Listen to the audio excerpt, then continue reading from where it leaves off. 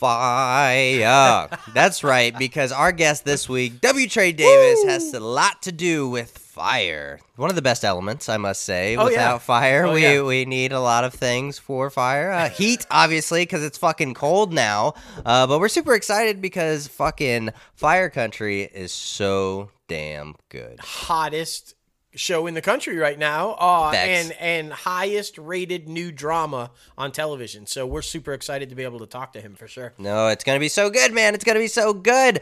Well, that's later on the show, though. So now let's get a little crazy.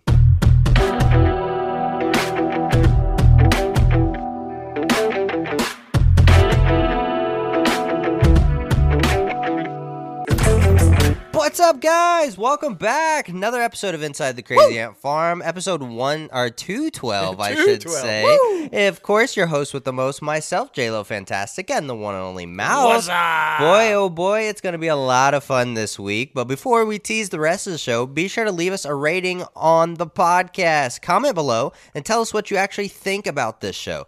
Leaving a rating actually helps the podcast get seen by more people who enjoy the entertainment industry, plus those who are trying to break into Hollywood. That's what it's all about. That's why we started this podcast, and it's become such an amazing thing for all you who are trying to break into it, because that's what we are here for. We're here to have you have the knowledge when you're in the room where it happens. Yes. But man, oh man, we're going to be talking all about Wakanda Forever, regaining that top spot at the box office, and we'll also be talking about Yellowstone, a 2-hour premiere. It came out last week, and man, oh man, sets up a lot of different stuff that we're super excited about. And a whole bunch of other stuff that's happening in the entertainment industry that we're pumped, man. You guys know we love this stuff, and we know you do too, so we're excited to get a little crazy. Yeah. But before we get this thing started, be sure to head over to our website, www.crazyantmedia.com, where you can start rocking the latest and greatest Crazy Ant Media gear. We got shirts, we got hats, we got everything, man. You see us rocking the designs right here, right now. We have sales all the time, so that's why you need to follow us at Crazy Ant Media or at ItCaf Podcast, so you can know when those sales go live. Yes. That's what it's all about, man. It is the season of giving thanks and giving back and all of the good things. So be sure to grab yourself a Crazy Ant Media merchandise item. For sure. It's going to be so good. It's going to be so good. But man, oh man, let's get started with the juggernaut. Of course, Disney, we're just talking about it. Wakanda Forever.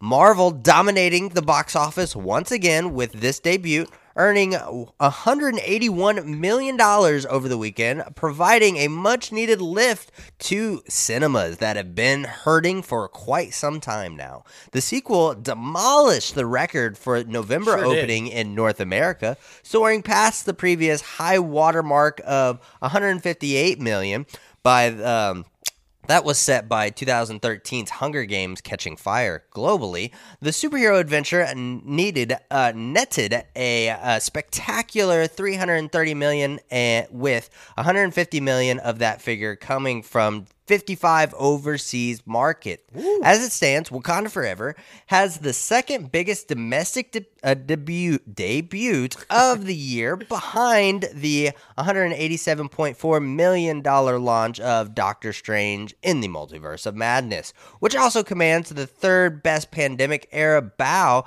behind the, of course, Doctor Strange and the one and only Spider-Man No Way Home, which of course got about, $260 million, that little number right there. But we're super excited. We're super happy for it.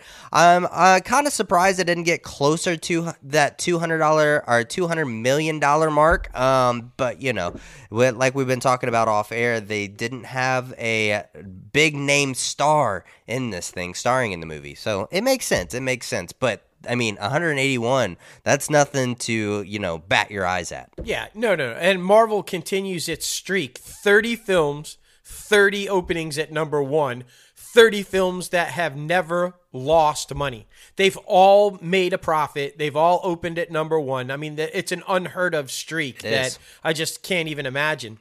And with all those numbers, it should come as no surprise.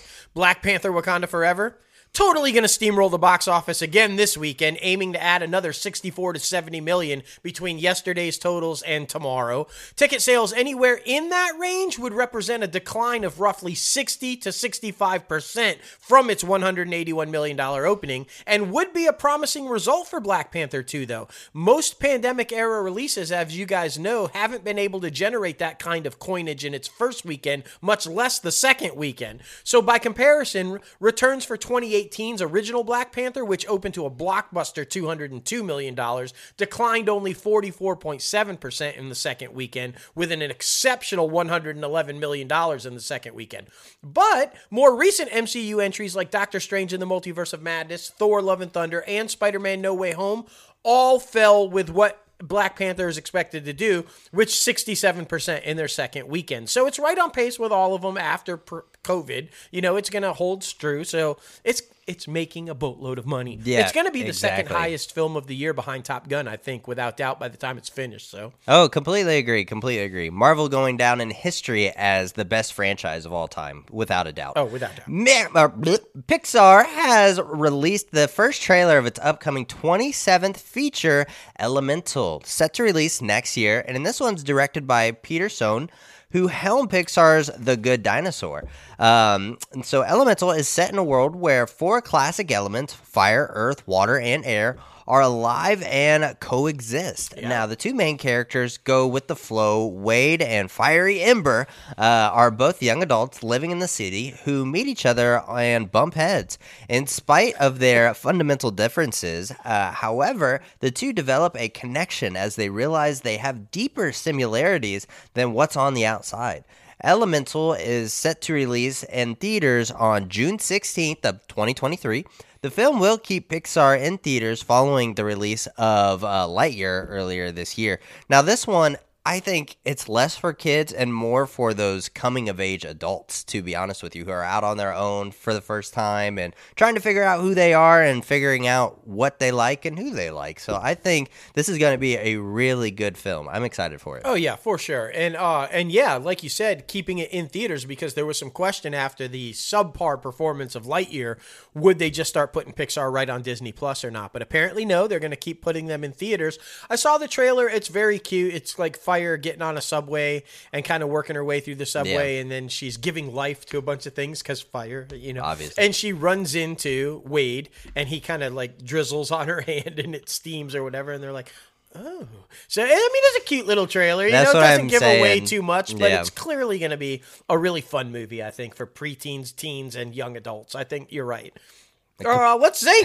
Speaking of another franchise, huge franchise, like we were just talking about Marvel, right? Well, this one's done pretty good too. Not 30 films, but nonetheless, pretty successful. Empire Magazine has revealed 2 new covers that celebrate next June's Indiana Jones 5. And with that, we, of course, got a fresh look at Harrison Ford's return as the iconic adventurer, as well as a first look at Mads Mikkelsen as the villain named Voller. Now, we also finally have, because you guys have been asking, what's going to be about, who's bad guys, blah, blah, blah. Well, we've got some plot details.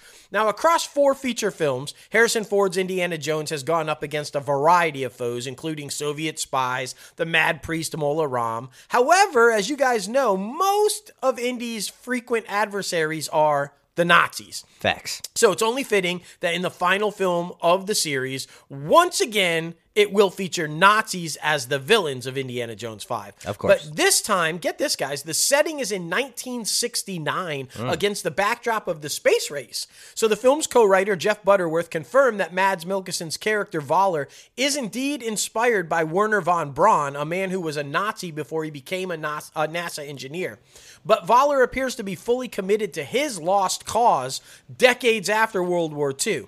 Additionally, Boyd Holbrook will be portraying Clobber, Voller's right-hand henchman. We know now that Phoebe Waller-Bridge will be playing Indy's goddaughter, Helena.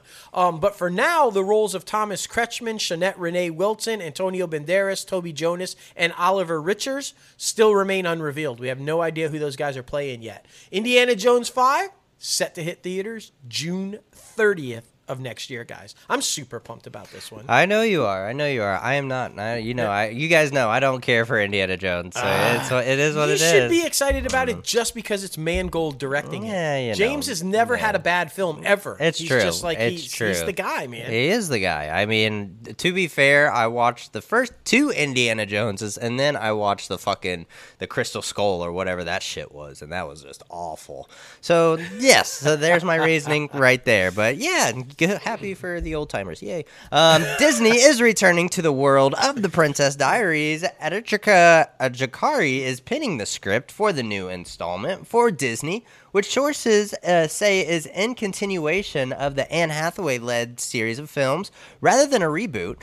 Hathaway does not have a deal to return yet, though, according to sources, but she has publicly stated her support for the third installment with her on-screen grandmother, Julie Andrews, the one and only, who played the polished queen Clarice Renaldi, and the hope that both will return should the potential new film move forward beyond the script stage. But I know this is a huge cult following, especially in that adolescent female form, so I feel like, they should sign back on. It'd be good. I mean, it was both really good for them, and so I think it's going to happen. I mean, they've both said numerous times they want to, so I think it's just going to come down to money and signing the contract. I mean, that's going to happen.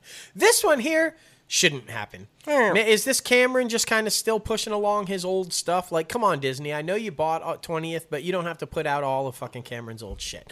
Kaylee Spaney, whose credits include HBO Max's drama Mayor of Easttown and Pacific Rim Uprising, is apparently in talks to star in the next Alien movie at 20th Century Studios. Yep. Of course. Director Fede Alvarez, best known for Don't Breathe and 2013's Evil Dead remake, also wrote the screenplay, which reboots the science fiction horror franchise. It's the 7th Alien movie following 2017's Alien Covenant. Now, although the cast hasn't been finalized, the studio hopes it will be able to get the cameras rolling by early next year.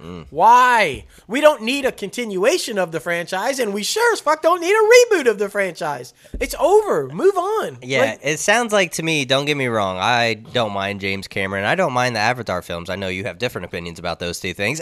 But I feel like this man has not come up with a new story, and probably the last time the Avatar came out. So let's be honest about it. Bro, let's be creative. Let's not go back. Let's be creative. I loved the first Avatar film, and I'm a huge fan of Terminator and all that kind of stuff, but I just don't think, like you said, he hasn't had anything original. The last few Terminator films have just done horribly, right? Listen, we were at the theater watching Black Panther, and they showed the new Avatar trailer, and the audience was not excited at all. They weren't talking. They weren't, whoa, oh my gosh, can't wait to see it. Nothing. Yeah. You know why? Because fucking Black Panther with underwater with Namor and everything, and Aquaman most recently and stuff, it's been done. And I didn't really see any groundbreaking visual effects for that film. That's why I think the first Avatar did so well. It was like something nobody'd ever seen before. Yeah. But now everybody's fucking doing it. And if you're just going to keep running with old ideas and keep trying to reboot it, like, I just think this is a bad idea with Aliens. I'm sorry. It's going to be very interesting, especially like it's right now anyway, because Top Gun proved me wrong. But right now it's got me in that same sense of, how is this going to reach a younger audience? You know, because I mean, let's be honest about it. That's your demographic that you're trying to cater to. So how is this going to reach a younger audience? Yeah, right. Miles Teller back here for Aliens. Like, are you going to get him to star in it? Because that's the only way it's going to work. Literally. But man, oh man, I'm excited for this next one because in the lead up to the upcoming Andor finale on Disney Plus, the Walt Disney Company will air the first 2 episodes of the series across networks, including ABC, FX, and Freeform. Now, it also makes it available to view on the sister streamer Hulu. Now, Andor episodes Casa and That Would Be Me will be made available following the schedule across the Thanksgiving holiday.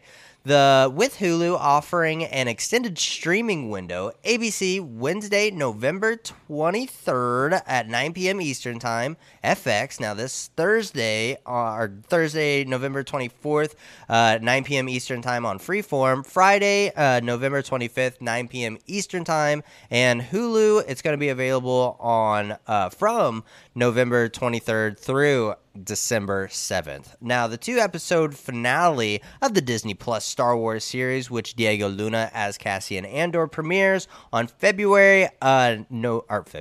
November of 20 November 23rd, and There that is you a go. Wednesday, Yes. so be sure to check it out.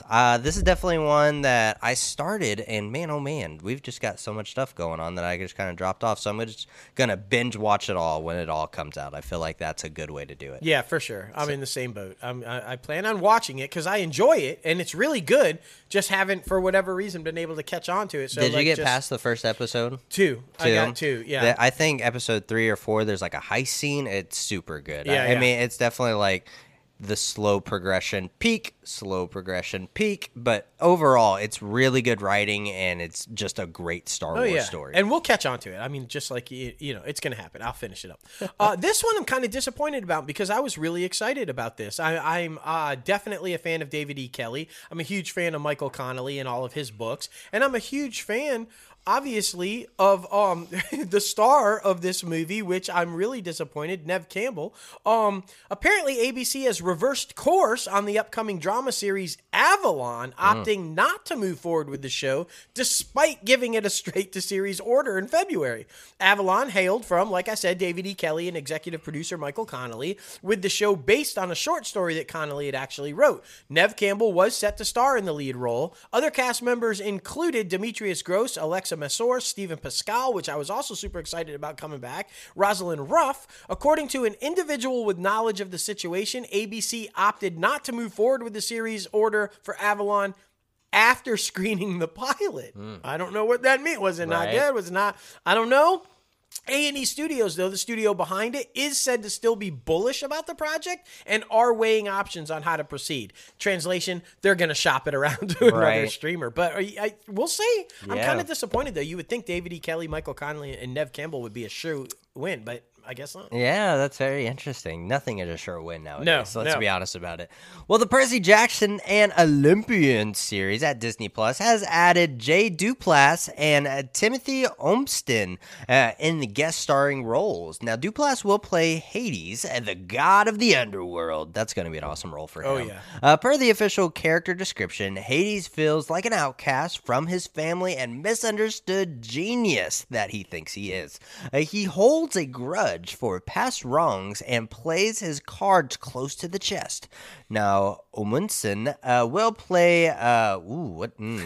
Hephaestus. Hephaestus, the god of blacksmiths. Now, Hephaestus became disabled when he was thrown off Mount Olympus as a baby. Despite that, his strength is definitely legendary, and his capacity for kindness and mercy sets him apart from his brothers and sisters in the dog-eat-dog world of the gods. Yes. So Now, that- sorry. No, go ahead. I was just gonna say I'm excited for it because I mean I didn't jump on the film bandwagon like when those came out, but this one like keeps adding more and more things that I feel like will get more people excited. Oh, for sure. And I'm excited about Omenson because, as you guys know, not unfamiliar with the area of the gods and everything, obviously playing, I think it was Cain on Supernatural. But in real life, if you guys remember, had a stroke and has worked his way back. Remember, he was briefly on This Is Us, and he's been slowly making his way back. So the idea of hiring him as the disabled god that was thrown from Mount Olympus, perfect casting. Yeah, I think that's it's going to awesome. be fucking awesome.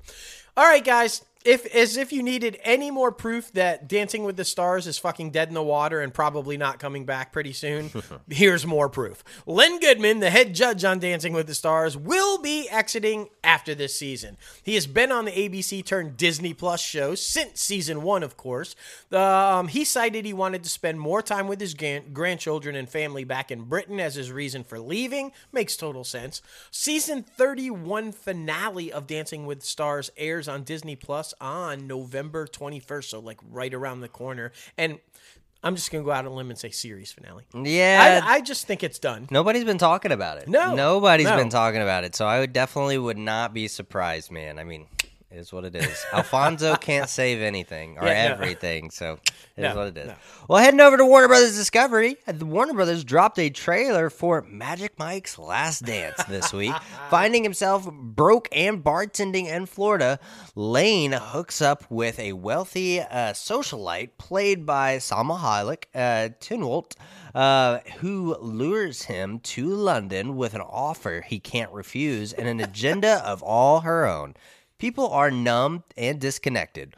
We're going to wake them up with a wave of passion like they've never felt before, Hayek says at one point in the trailer to describe a dance show spectacular that Magic Mike will headline. Now, Lane has to then whip a new dance troupe into shape to succeed or fail with the latest business venture. Now, the third installment sees Tatum return to his signature role as a male stripper character loosely modeled on his own experiences as a stripper in Florida. Now, Hayek takes over the role as previously played by Thwaites Newton. Magic Mike Last Dance will premiere in theaters February 10th of 2023. Yeah, this is a huge franchise. People love this, and I'm glad they're doing one more to kind of close it out. I think that's a good idea. Yeah. And how many people knew? I don't know if a lot of people knew that Channing Tatum was a stripper, that he did do that for a while back in Florida in the day. So there you go. I could see it. Yeah. I could see it. Yeah. So unfortunately, guys, I think most of it took place prior to the age of cell phone cameras. Yeah. So don't go searching. It's probably not anywhere. Exactly. I'm super excited about this one just because I loved the original film. I still love the original film. I love the fucking car in the original. It's my dream car, as you guys know, on our top 5 lists. Bradley Cooper is set to star in Steven Spielberg's upcoming film, an original feature based on the character of Frank Bullitt, the no-nonsense San Francisco cop played by Steve McQueen in the 1968 action thriller Bullitt. Josh Singer is writing the screenplay for the film, which is currently in development at Warner Brothers. Now, though plot details haven't been revealed, the forthcoming production is expected to follow Bullitt on an entirely different exploit than the McQueen original. So he is playing him. It's a sequel, of course, but not a reboot. So it's just going to be following the character in a different adventure. So interesting. Yeah, I mean, it's Steve McQueen. It's what the movie that made him like a massive superstar. Yeah. I mean, and the car, the Bullitt Mustang, is like. It sold the shit out of those cars when that thing came out. So I'm excited for this one. Bradley Cooper, I mean, he's just rocking and rolling. He's killing it. And anytime with Steven Spielberg, can you possibly go wrong with that? No. Exactly. You can't. Well, HBO's White Lotus has been renewed for a 3rd season, of course. The news of the renewal comes after creator Mike White's hit anthology series has aired just 3 of its 7 episodes of its 2nd season. Like the seasons before it, the 3rd season will follow a new group of guests with an entirely different White Lotus resort. The 1st season was set in Hawaii, while the 2nd was set in Sicily. So who knows? It's going to be very interesting to see where the 3rd season is going to be set. Right. But I mean, makes sense. A lot of people love this one, and I mean, it got nominated for everything at the Emmy. So it did. There it goes. All right, jumping over to Paramount. As you guys know, Walter Hamada's tumultuous reign as the head of DC Films at Warner Brothers ended abruptly a little while ago. Well, don't worry, Walter's got a new job. The former president of DC Films has apparently signed an exclusive multi-year production deal with Paramount Pictures. Now, under the agreement, which begins January 1st of next year, Hamada will spearhead the studio's mainstream horror movies with the goal of releasing 7 low to mid-budget films per year across theatrical and streaming. Now, the studio recently scored at the box office with Smile, a low-budget thriller that's generated a killer $209 million to date. Now, for Hamada, who previously worked at New Line Cinema as an executive vice president of production, taking the horror mantle at Paramount represents a return to his roots of sorts. At New Line, he launched the commercially successful The Conjuring universe and shepherded in the adaptation of Stephen King's iconic novel It, which became the highest-grossing horror movie ever with $704 million globally. The deal comes about a month after he left Warner Brothers, where, of course, I just said he oversaw DC and its superhero blockbusters like Joker, Aquaman, and Wonder Woman. During his 4-year tenure, he also worked on The Batman, as well as upcoming installments like Shazam! Fury of the Gods and Aquaman and the Lost Kingdom. So, I mean, this is good though. He launched a few successful horror franchises, so no doubt he knows what he's doing there as well. I think this is a good move. I think that was a talented guy who got the raw deal and was basically the target of. They just placed the blame on DC's failures on him. Wrongfully so, I think. And so I'm glad to see he's got a new job and hopefully succeeds at it. I mean, yeah, because I mean those films that you just mentioned from DC are also like really good DC films. Yeah, they're most successful. Exactly. So that's nothing to bat your eyes at. So it's just something like I felt like there was too many hands in the pot. Yeah, so for sure. I mean it makes sense. So hopefully on to bigger and better things. But speaking of Smile, the hit film for Paramount, it's dropping on Paramount Plus this week. Oh. In order to stream the new movie, you'll have to sign up for Paramount Plus, of course, with plans starting at $4.99 a month. The film will also be released on 4K Blu-ray and DVD on December 13th. The film was a huge hit for the studio, surpassing $200 million at the global box office after just 6 weeks. A highly impressive number considering it's only took it like around $17 million to make in general. So, I mean, that thing is seeing a nice little profit. Yeah. I'm just saying, I'm excited for you to watch it too now that it's finally on there because I really enjoyed it. We've been talking about all the time how horror movies really haven't been existent recently, but this one was a good one. Well, good. I'm going to check it out for sure. This one, I don't know. I thought this was Book Club Part 2. Yeah. I really did, but it's not. It's not. It's basically like that, Yeah. though. Okay, you've heard us talk about this, and I don't know if I want to see it or not, but Paramount has released the first official trailer for the upcoming sports comedy 80 for Brady, where former New England Patriots quarterback Tom Brady meets some lifelong fans played by Jane Fonda, Lily Tomlin, Rita Moreno, and Sally Field. Now, it is, of course, based on a true story. The film follows 4 girlfriends in their 80s who travel to 2017 Super Bowl to see Brady on the field. The ensemble comedy is directed by Kyle Marvin and also stars Billy Porter, Guy Fieri, yes, that Guy Fieri, Bob Balaban, Glenn Turman, Ron Funches, Jimmy O. Yang, and Harry Hamlin. Now, Brady plays himself at the Super Bowl, where he was named MVP after leading his team to the largest comeback victory in Super Bowl history. Brady produces 80 for Brady through his content company, 199 Productions. Of course. And the film is scheduled to hit theaters February 3rd, 2023. I watched the trailer. It is very reminiscent of a book club type That's thing. why I thought it was, They're very funny. The ladies are funny. They talk about how they have Gronk erotica, like the one wrote it. And I mean, you know, it's funny. It's 80-year-old women that are horny for Brady and Gronk, and they go and they try to sneak in. They don't have tickets. You find out in the trailer, they don't actually have tickets to get in, so they've got to try to sneak in. It's a funny trailer. I'm just not sure it's going to be a full-on movie where I would just sit through the whole thing. I don't know. I don't know. It's really Grace and Frankie meets Book Club. Like, that's literally what it is. So, I mean, take that with what you will. Yeah. It's going to be very interesting.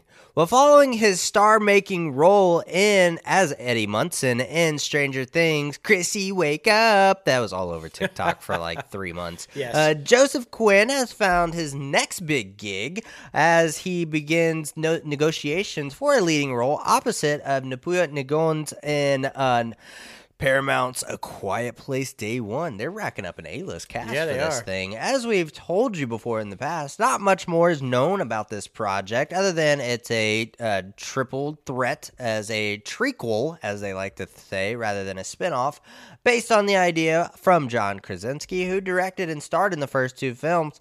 The hope is that this film will help set up a potential Quiet Place universe that the studio can build on for years to come. Now, the film is set to bow on March 8th of 2024. But hey, guys, you have another awesome franchise that you could build off.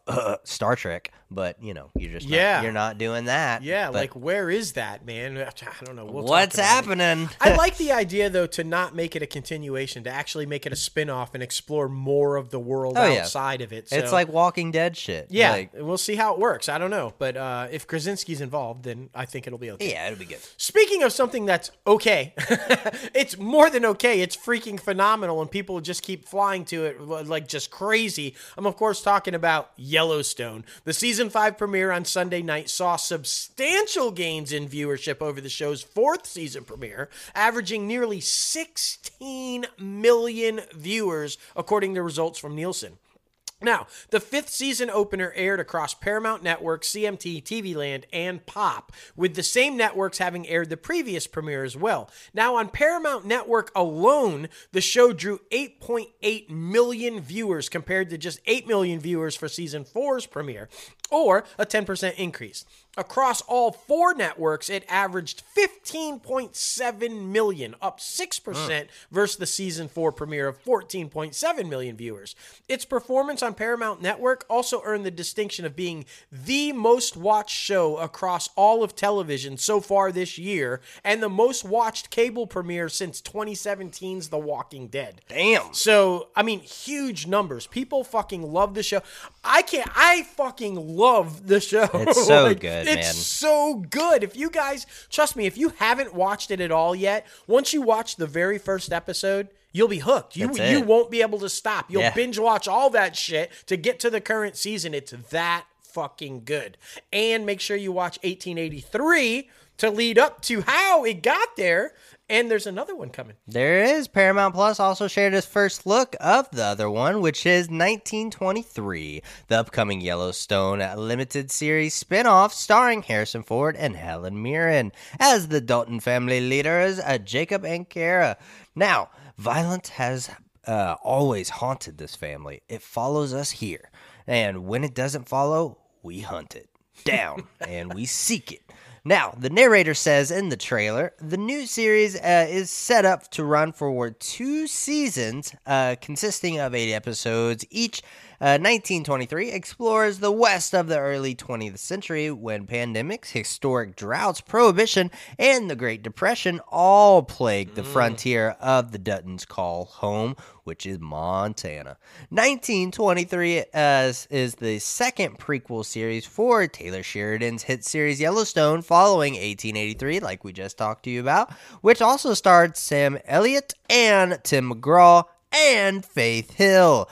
Man, oh man, that one is so good. Be sure to check it out. A-list cast. That one aired last winter, but you can check it out right now on Paramount Plus. For sure. And before we leave Taylor World there at Paramount, I just saw briefly that Sylvester Stallone was talking about how much harder television is than he expected. He said, I'll never complain on a film set again because it's like a vacation compared to doing a TV show. Yeah. And he's not sure he wants to do another season. Ooh. He said, can they film it at my home in Palm Beach?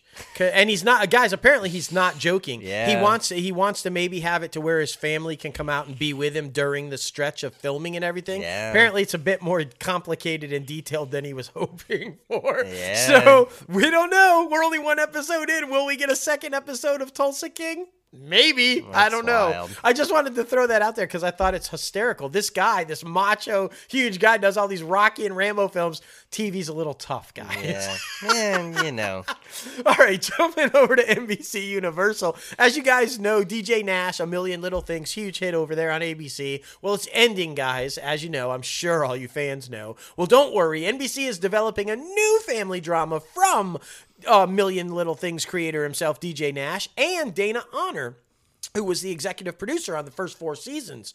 The pair have sold Life Changing, with a penalty to the network. We love those, as their ABC series is coming to an end after its 5th season. Like I said, Universal Television, a division of Universal Studio Group, is the studio behind it. The series follows a couple of 25 years as they share moments in life, both good and bad, that change them forever. Sometimes in life, the toughest challenges make way for the greater things that you couldn't have possibly imagined. So that it sounds very much like a This Is Us type thing, where they're going to follow a couple over a 25-year span. I don't Yeah. know if we'll see back and forths or not. I don't know. You would have to if you're going back and forth. For You would 25 think so, years. right? But We'll see, man. We'll see. Well, the upcoming Peacock comedic thriller, I should say, series based on a true story has added 5 new cast members. Oh. Natalia Dyer from Stranger Things, Alex Amor from Industry, Aisha Olfa from Good Trouble and Degrassi: The Next Generation, Annabelle Dexter-Jones from Succession, Yes. and Lee Jun Lee from Babylon and Devils have all joined the series. They will star alongside previously announced cast members Kaylee Cuoco and Chris Messina, as well as Tom Bateman, Liana Libretto, and Priscilla Quinita. Based on a true story, was given a straight-to series order back in April. Yeah. It is one of the latest additions to a growing roster of true crime projects at Peacock, which includes Dr. Death as well as Joe vs. Carol, and recently launched A Friend of the Family. Yeah. I mean, it makes sense. They got fucking Dateline, so they're like, people love murder. yeah, no, they found their little niche and they're running with it. Hey, guess what? Bel Air is back and Will has some decisions to make. Did you guys check this one out? In the teaser for season 2, which was released this week, Banks narrates the 45-second clip explaining that life is a series of choices. Set your own rules or disturb the system. We all got choices to make, but this time no one chooses for me. Now, Bel Air season 2 premieres on Peacock February 23rd with 3 episodes. Then it'll be followed by a new episode streaming every Thursday. So, Well, I'm honestly, we heard anything from that because I was kind of worried it was going to be canceled. Yeah, Like, I mean, this is the first we've heard about it. yeah, it came flying out of the gate, was huge, got all the press, everybody was super excited for it, and then it just kind of ran the season and died. Like, I am glad it's coming back though. Me So, too. It was great. Yeah. It was really good. Maeve Quarter Lily and Emilia Hartford, Pepe Barcelo as Sang Hong Lee have all joined the cast of the upcoming Gran Turismo film based on the best-selling racing video game series of the same name. From Sony Pictures and PlayStation Productions, the actors join an ensemble cast including Archie McCall, David Harborough, Orlando Bloom, Damon Hoshu, Guri Howell Horner, and Daniel Pugh. Man, oh man. As previously announced, based on the true story of Jan Mardenborough, this story is just fake. All these people are fake. There's no way. The film is described as an ultimate wish of fulfillment tale of a teenage Gran Turismo player whose gaming skills won him a series of Nissan competitions to become an actual professional race car driver. Okay. Now, Sony's Pictures will release this in theaters on August 11th of 2023. Those video game adaptations, man, are no joke. Yeah, Studios are getting behind them. You know, the racing car movies, though, have been hit or miss. So I They feel have. like this is a risky one. I know, okay, it's a video game property, but things about racing, some have done okay and some have just completely tanked. So this is a risk for Sony. Facts. But I guess they're used to that by now.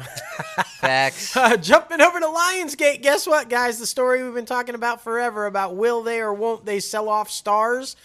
Apparently they are. Lionsgate this week has started the formalities around spinning off its studio from Stars and anticipates filing the deal with the SEC in March, completing the separation of the businesses by the end of the fiscal second quarter next September. Now, the news officially resets the timeline for a deal Wall Street's been anticipating for the better part of a year. The transaction is meant to unlock value for the stock. Now, Stars CEO Jeff Hirsch said the standalone Stars Media Group would have its own currency, meaning shares that it could use to get bigger or become part of something bigger.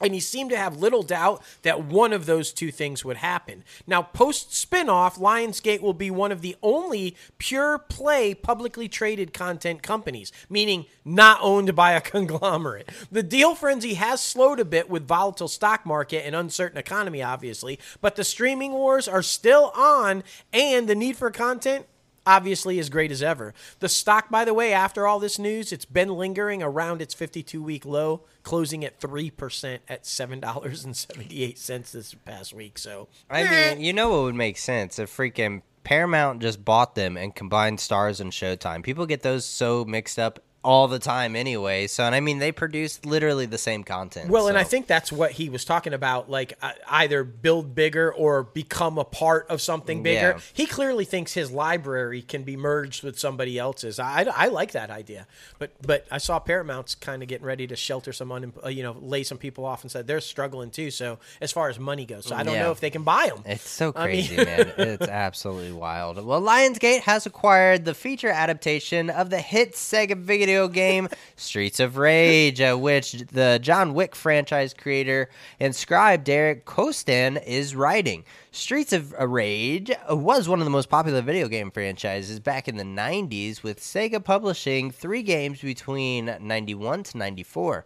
Now, in 2000, the long-awaited 4th game in the series was released to rave reviews and became the bestseller. Now, Brady Fukugawa and John Humphrey are shuttering the project for Lionsgate. So we'll see how that goes. Again, another video game. All right, Amazon. What are you doing? What are you doing? Sony is trying to now dump their failures off on somebody else. This is what this story is about, I'm pretty sure.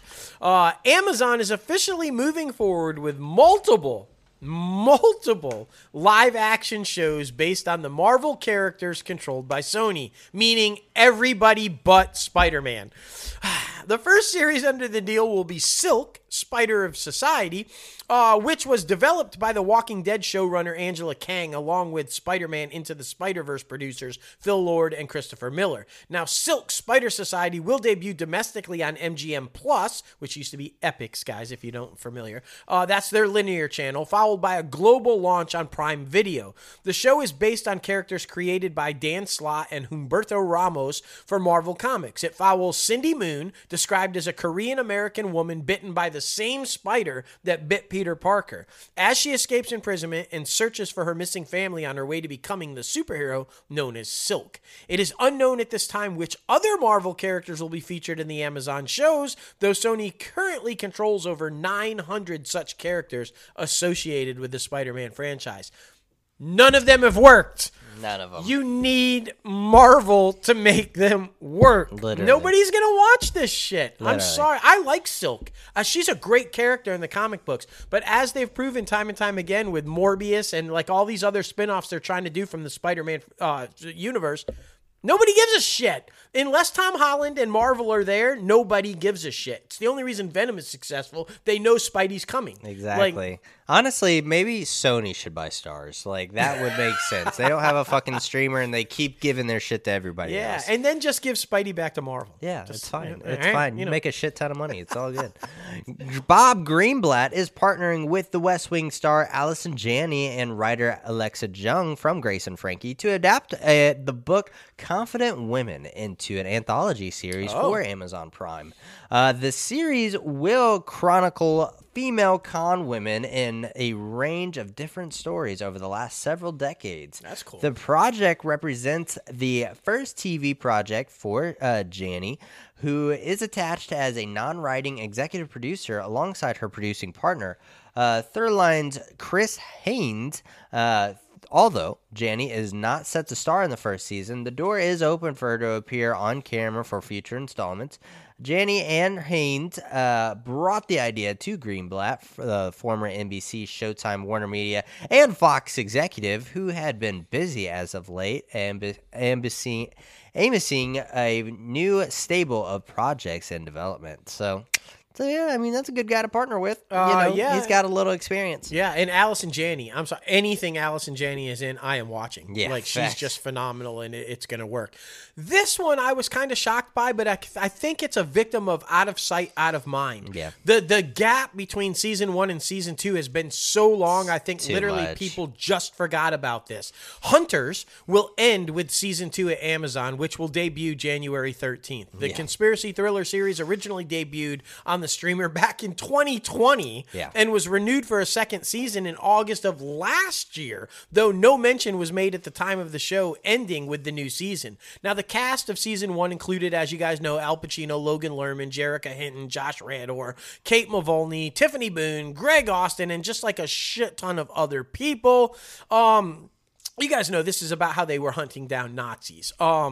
It's now the second high-profile Amazon series to announce it will end after just 2 seasons. Carnival Row, starring Orlando Bloom, and Cara Delevingne also coming to an end when its second season debuts. So, again, I just think both of these shows, honestly, just out of sight, out of mind, people forgot about them. And I think Amazon is like, oh, well, we're just going to go. Yeah, I think Hunters specifically is definitely one of scheduling conflicts. Oh, for These sure. are a lot of A-list cast members that have a lot of other shit going on. So I can imagine it's probably hard to try to lock them down for a season 2 when they have so much other shit going on. So that's all of their money. And then Carnival Row, that deals with like fairies and goblins, witches, all the good stuff. So I imagine CGI-wise, that one is a lot to endeavor. So, I mean, it makes sense.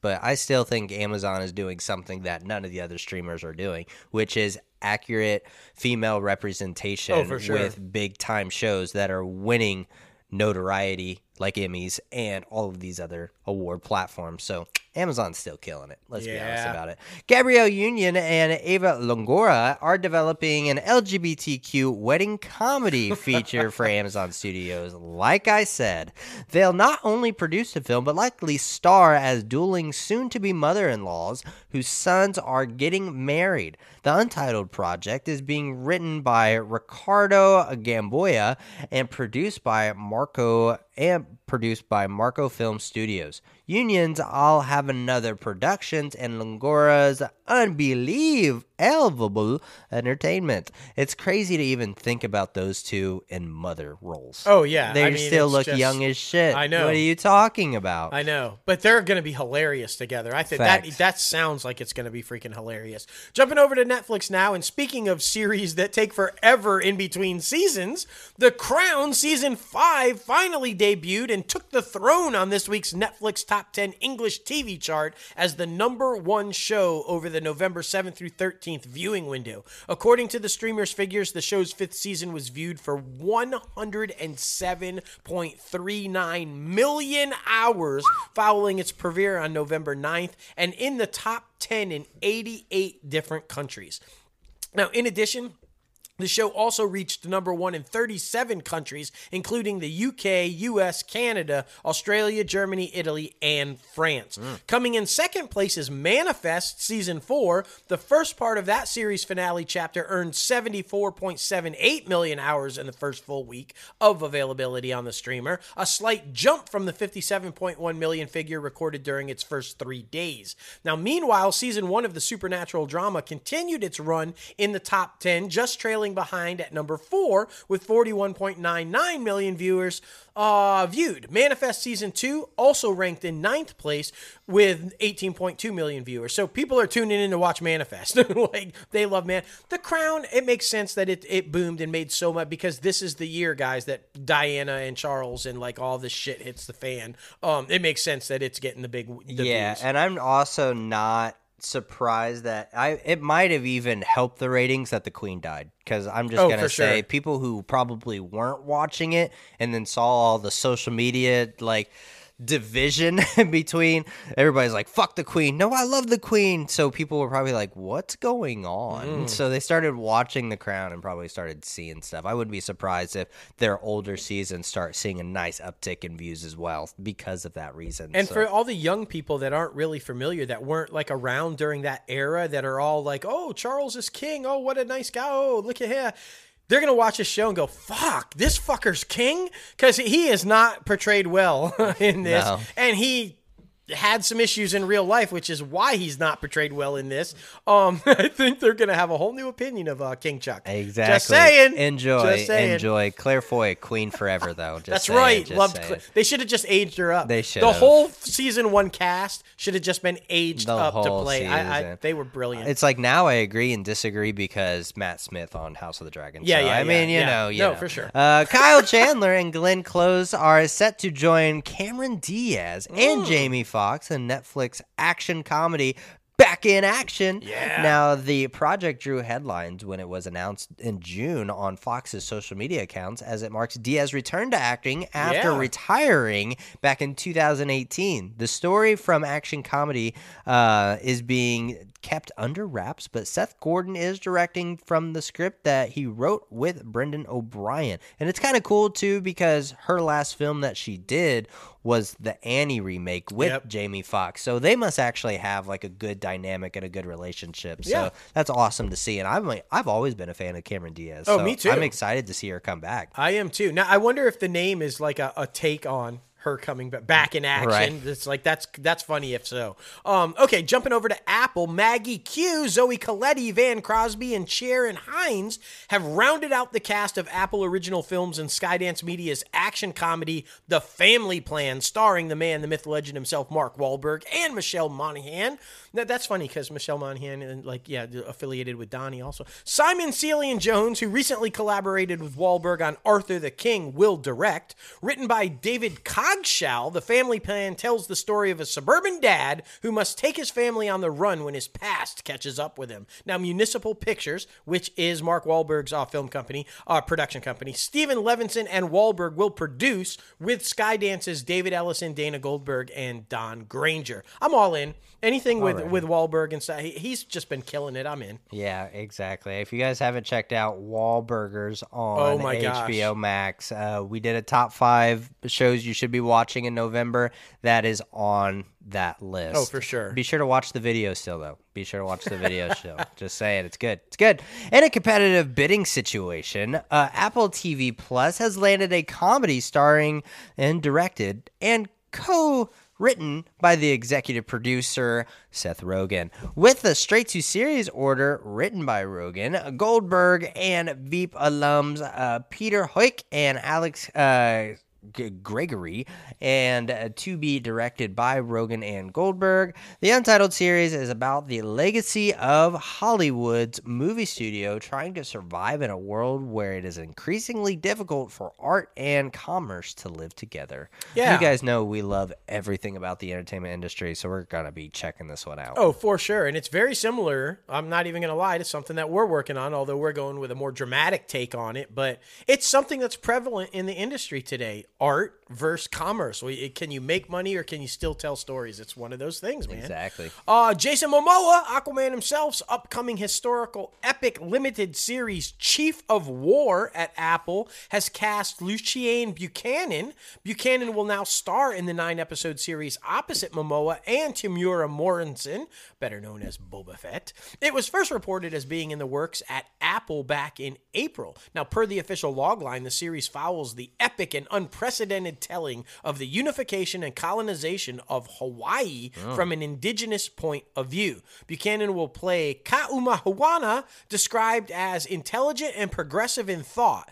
Ka'umahuana is curious about the larger world beyond her home islands. So I think I nailed that name. You did. You did pretty good. Yeah, that was tough. You did way better than I would have. I'm just saying. But I'm excited about that, though, because it's always awesome to see how things originated, especially this technically state that we have that is an American colony that, we just kind of took over, to be honest. It just kind of, that's the way it was. But I'm excited to see how everything happened and how it started up. And, that's always been a beautiful culture that everybody here is fascinated with. So I'm pumped. Yeah, I think it's good because anytime those stories are ever told, it's always told from the Americans. Yeah. Right? So now we're getting a lot of this thanks to Taylor Sheridan and the Indian side of it and all this. And now we're getting it from the other side, the indigenous point of view, the Native American point of view. And it's nice to see these stories told from how they interpreted what happened to them, as opposed to, we came and took you. Exactly.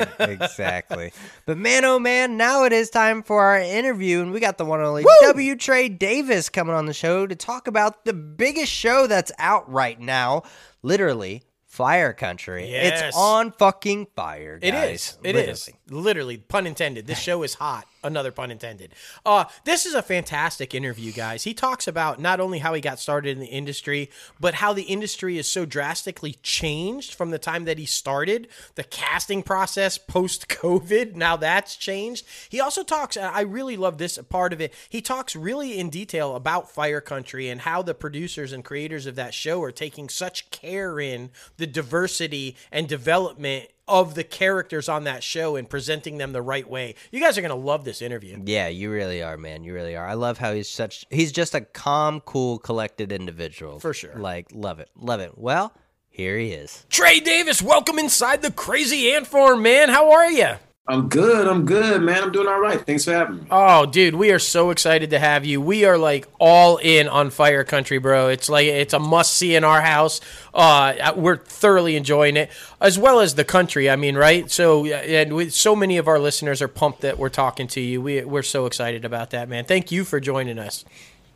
No. It's my pleasure. And it's really a trip, man, because the nature of it is you just do it and you don't know how people are going to react to it. So it's been kind of like a pleasant surprise for me. Yeah, I bet. For sure. Facts. We post other types of videos on our YouTube channel, and we just posted a top 5 shows you should be watching in November, and Fire Country is like very high up on that list, man. Oh, yeah. I feel like, when they started releasing the promos and stuff like that, like it really amped me up, and it really like wanted me to talk about it more on social media and let people know what this thing was happening. And I mean, those Nelson freaking records came out, bro, and fucking Fire Country is up there, so it's a good thing to see. No, and the best part about it is everybody involved with the process, from the big bosses, the producers, to the actors, to the crew. Everybody is really, really dope. Really good people to root for, Well, for sure. Well, that's fantastic. And we're going to talk way more about that. Don't worry. But what we like to do is, for anybody who may not be familiar with you, or just a kind of a brief introduction, let's talk about how you got started in the industry and as an actor. Was it something that you knew you always wanted to do? Did you just kind of fall into it? Talk about that a little bit. I grew up in Houston, and I actually went to a high school that was a public high school, but it had this incredible theater tradition, Elsick High School in Houston, Texas. And I ended up going to college at Webster Conservatory after deciding I wanted to stick with it. And the best way that I can describe my experience as an actor is that it's been kind of a slow burn getting to where I'm going. Mm-hmm. But I also never felt like I walked into a room that I didn't belong in. Mm.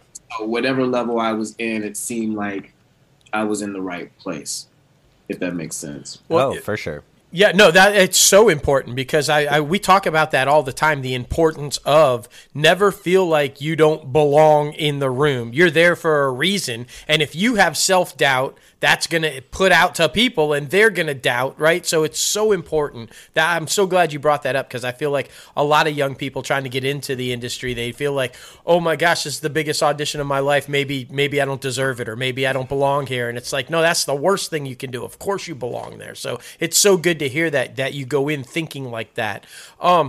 So from Texas, right? Did you start did you know you were always going to bounce out? Are you going to LA? I got to go to New York? Because that's another thing I feel like people don't realize is you can do it from anywhere. You don't have to just, I got to get to LA or I got to get to New York. Talk about that process. What was and you said theater, right? So did you start in theater? Did you always know you were going to go film television at one point? Or were you thinking, I'm a theater guy?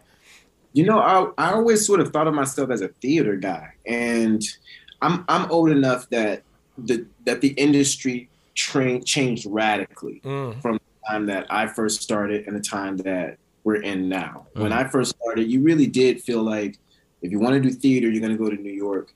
You want to do TV and film, you're going to go to LA. Yep. And I guess the best way to sort of articulate that is, I remember you'd be in New York, because I spent the first 12 years of my career there, and someone might book a pilot out of New York, like just going to auditions in New York, and that was a big deal. For sure. That was like a thing that you said, oh, she booked a pilot out of New York. Like LA actually flew her to, and it was just a different thing. But with the new television era and the explosion and so many things, you can book anywhere. But Tyra Banks used to say on America's Next Top Model, it's hard to be, or you can't be a model in Iowa. And I do think that there's a degree of truth to that. The further you are from the industry, the harder it is. So it's possible, but there's just more you have to overcome if you're trying to book out of Dallas or, New Orleans, places with a lot of talent, but they're just not booking leads out of there yet. Right. Oh, most definitely. And I mean, it's all about, finding yourself and finding your footing. And I want to take it back just a tiny bit, talk about identity a little bit. When you got into theater, was it something that was like, because I also started in theater. I went to public school as well, and I also played a lot of sports in high school. And a lot of my sports buddies just did not understand why I got on that stage. So with you coming from Texas, big freaking baseball, Astros, congratulations, by the way, and and big into football, with trying to figure out yourself at such a young age, how was it, getting onto that stage? Did you have a little trouble with your identity, or was it kind of just like a natural progression? That's a good question. I'd like to say I had maybe a little more trouble, but one of the things is I went to a high school. If you wanted to play football, I mean, you had to be pretty doggone good. For sure. Right. I mean, if you wanted to play varsity basketball, it was only 12, 13 spots. Those guys were 6'3", 6'4", Most 6'7". definitely. Yup. And so I'm seeing guys that would go on to be All-American track stars and play basketball at the D1 level, and I'm realizing that I'm not as good. I'm pretty good, but perhaps if I'd gone to a high school with a lesser athletic tradition, I may have been fooled into thinking that I was better than I was. But at that time, I was able to say, you're not an elite athlete, you're good. Right. It was easy for me to kind of transition into something else. And the basketball players, football players came to our plays. We went to their football games. That's awesome. It was a cool experience. So now then let's talk about the transition, right? Because your identity, this is where you're at. You feel that, okay, I've found what I'm good at. This is what I'm going to focus on. You learn, you go to New York, you're a theater guy, you're feeling it. And then all of a sudden, it's film and television. That's a whole different ballgame, right? Because theater, you're taught everything from the very beginning. It's to project yourself, play to the back. Everything is big. Everything is loud. And then you come into TV and film, and the camera's right here, and every little tiny thing you do is like noticeable. Was that a hard transition, did you find, or were you able to like just adapt quickly, or what was that like? To speak specifically to what I think you're getting at, the auditioning wasn't totally hard, because I think that when I began to move into the TV and film realm, by that time, it took a long time for me personally to get an agent. Right. And you have to have an agent to start auditioning at that level. So over this time, I've done 20, 25 plays in New York, but I haven't done any TV and film auditions. And then my team sort of ups itself in an organic way, and I'm auditioning all the time, but I have 8 years of auditioning. And I have 8 years of being like a straight up pro in New York. So I was ready to audition, and I immediately began to get a positive response from that. But the actual building of performance and sort of finding what my process was going to be, that took time. Yeah. And that took watching myself and not being entirely happy with what I'm seeing. For sure. Just having to deal with that, like as an adult and as a professional crafts person, to say, okay, this is what I want to improve on. I'm learning on the job. Most definitely. And for something else too, I'm trying to talk about more about, finding the right agent and being able to find representation. It's kind of like trying to get a job when you're a teenager. They want experience, but you have to get a job to get experience. It's like that type of thing. So how do you get an agent when you don't necessarily have that footage to put together a demo reel or, do all of these things? How do you progress and continue moving forward to try to get to that point to where you can be represented? I'll say this, and this is my personal opinion. And I came up through the New York circuit, and I've always, my opinion is that life is hard in New York. Mm-hmm. It's just hard to live there for a lot of reasons. Great in a lot of ways, but hard. Yeah. But the industry is not as tough. Mm. Life is better in LA. It's warm and people are pleasant and it's nice. But the industry's tough. Yeah. It's rough on you in LA. Because you don't have those equity showcases like we did. You don't have this step into the industry where you're doing some really, really, cheaply put on play and it's some great playwright, and then the New York Times comes and makes you a New York critic's pick, and suddenly that's something that works for you. Right. So finding an agent for me was really about ringing the bell over and over and over again. But I had theater sustaining me artistically, right, if not financially, and sort of giving me these little treats that saying, okay, stick around. Right. So it's hard for me to relate that to LA. I'm not quite sure what it is, but I do believe that the best way to get an agent is through referral. So it's kind of like consistency, repetition, keep moving forward. No matter what happens, like it'll happen as long as you keep going and don't give up. Well, and I love that you said referral, right? Because this is also an industry that's full of networking. It's not necessarily always about what you know, it's who you know. And you might know such and such who knows such and such who knows an agent. And now you've got an agent, and so that's critically important as well. And I like, throwing it back a little bit to when you said how the industry has changed so drastically, right? Because I think an important thing you said about LA, and how it's real tough out there and everything. Because back in the day, prior to the whole COVID and now everybody doing Zoom and everything, right? You walk in a room in LA and there's 100 other people that look exactly like you, all going for the same role, right? Like a little bit easier when you're that bigger fish in a smaller pond as opposed to that small fish in a big pond that everybody looks exactly the same. I think at least now Zoom has kind of made it like you're not necessarily always in that room. Now you get to do a self-tape. Now you're being isolated and people can see you as opposed to, talk about that transition and, we're going for, because it is a Zoom era now, right? Are you finding yourself more in the audition process, more doing self-tapes and submitting as opposed to going to the room and in-person reads and stuff? And how has that affected your career? When the pandemic happened, there were a lot of fears that we obviously all had, and a lot of them were really important. When am I going to see my family again? What if my mom gets it? What if my grandfather gets it? Things like that. But when it came to my career, the number one fear I had was we can't audition, and it's going to be a while before we can. And relinquishing the power of knowing that you've lit up a casting director's face. You may not get the call back, but you know that you've affected the room, and now you've lost that. You don't know what happens. Right. It was terrifying, but it's been nice. It's rather nice to do an audition in your underwear. I have a few friends who are casting directors. I've asked them this, and every person has said this. Every single casting director I've ever talked to, we watch every tape. We watch every tape. Right. We don't skip tapes, because why would we do that? That exactly. tape is the one. And if not them, the assistant, but every tape gets watched. And there's just something about that gives me a lot of comfort, because there's no getting around it.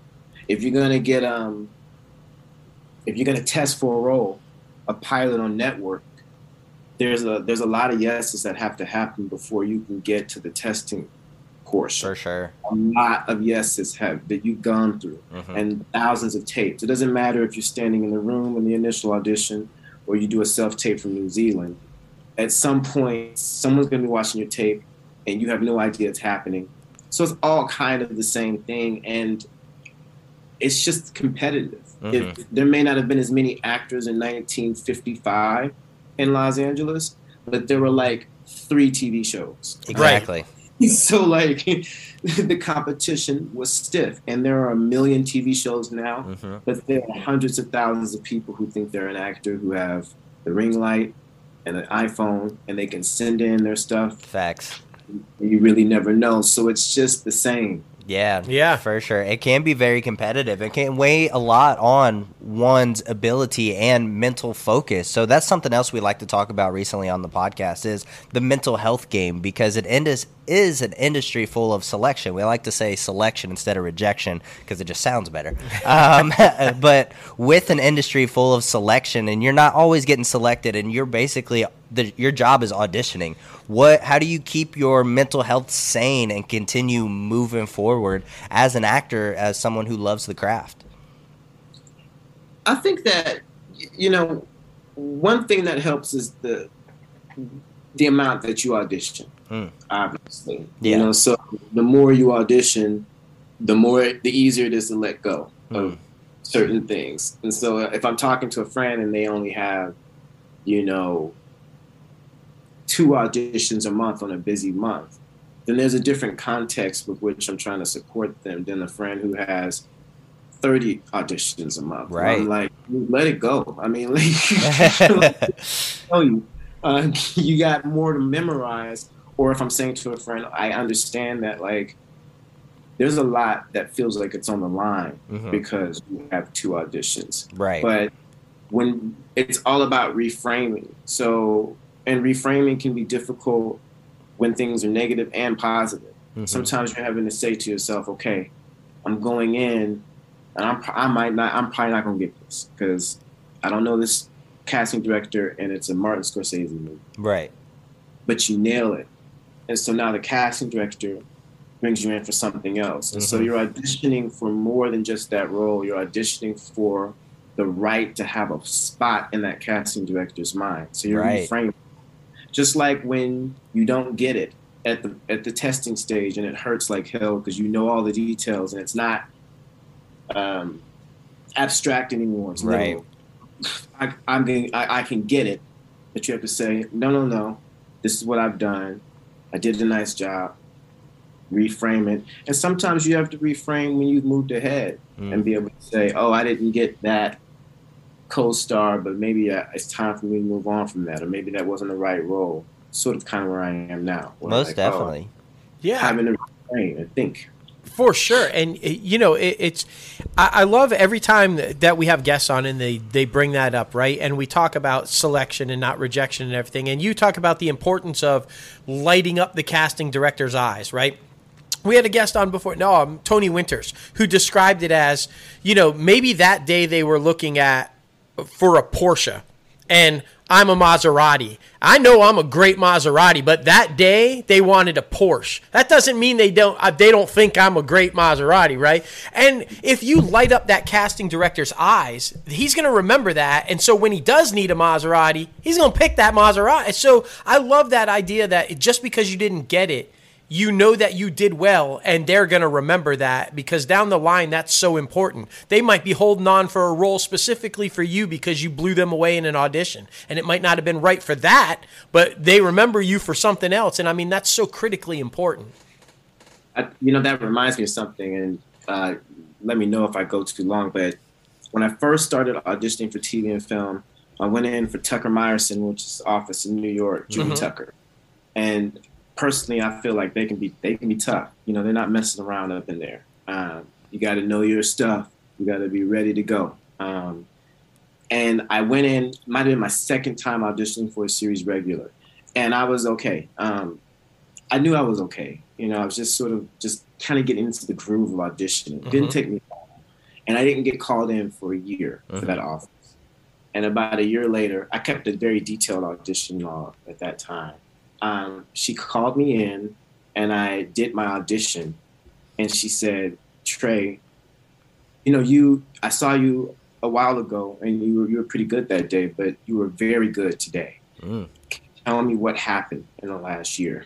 And we talked about it. But the thing is she'd seen thousands of actors that year, thousands.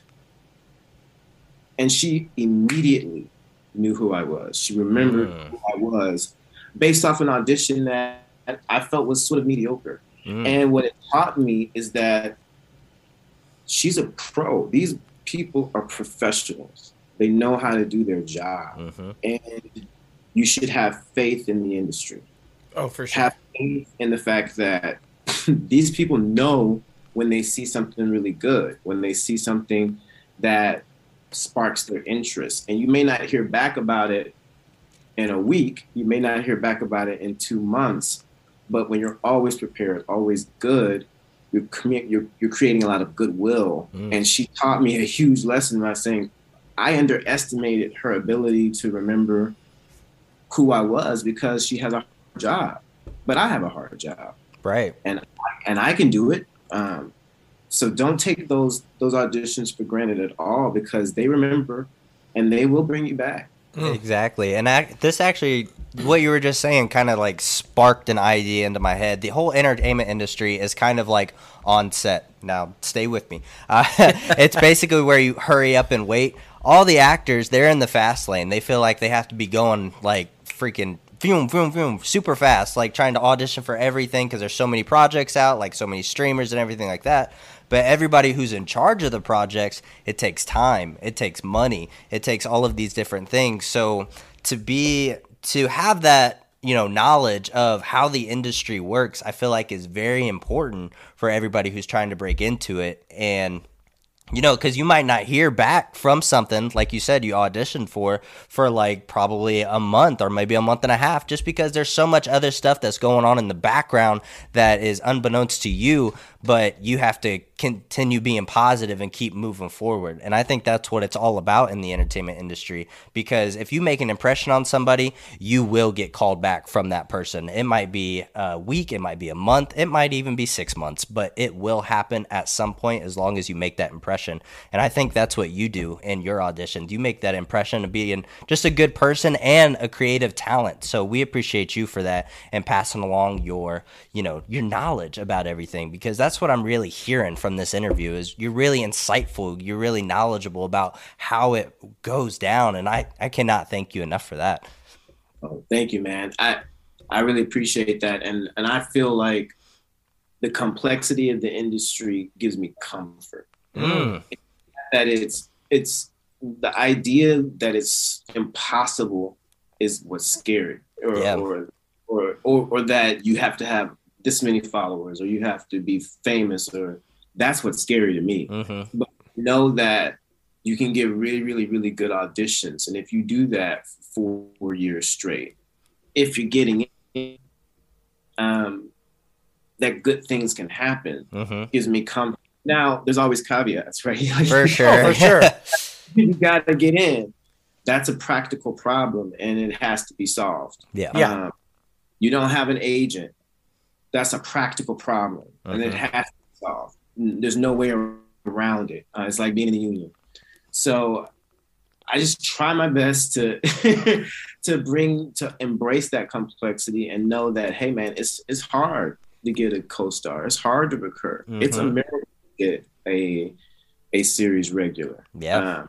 And everybody has periods of not working. Exactly. For sure. Well, okay, look. You're clearly I love the theme that's going on, right? Consistency. If you consistently give good auditions, you consistently do well in front of people that matter, and you consistently make yourself memorable to those people, good things happen. Well, Fire Country, you're the prime example of somebody who's consistently good, consistently memorable, and that's how you get an opportunity to be on the highest rated new drama of the season. It's one of the highest rated shows, period, on television right now. It's freaking mass. So much so that they just announced, we're going to have it in our industry news section this week, that you guys are getting a special episode after the AFC Championship game. They don't put shit like behind those big games unless they feel it's got some potential. So you guys are killing it. It's literally on fire right now. It's so good. What I really liked about this show that a lot of people don't know is this is real. This is a real thing. This prison inmate stuff that where they're going to these crews and they get an opportunity to work out. That's a real thing. And I love that that story is being shared now, because the amount of people that I talked to that had no idea, they thought it was pure fiction, that it was just fake for the show. I'm like, no, this is a real thing that happens. And I mean, I love that you guys are getting it out there. Freddie, I gotta say, no spoilers. I'm trying to keep away from spoilers, but this week's episode, Freddie was pretty bold and out there, and may have caused a little bit of trouble for his buddy there, right? I mean, I love the direction that they're taking Freddie and that relationship, and I think that's getting a little bit more bold. And now there's that they trust each other, but without giving away too many spoilers, you may have kind of just jostled that trust a little bit. Talk about the direction of Freddie's character and that relationship between him and Bodhi and like this whole thing going down, because I think it's an extraordinary relationship that they highlighted from the very first episode. Absolutely. And I think that it would be a disservice to me not to start with Max. Max Period, who plays Bodhi, and he's the show creator.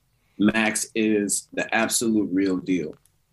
He is what you think he is, but he's a complete gentleman. He grew up in Northern California. He has a lot of friends that work for CAL FIRE. And so the show is essentially about him trying to highlight, the work that these people do, these first responders do to keep people's homes and towns safe.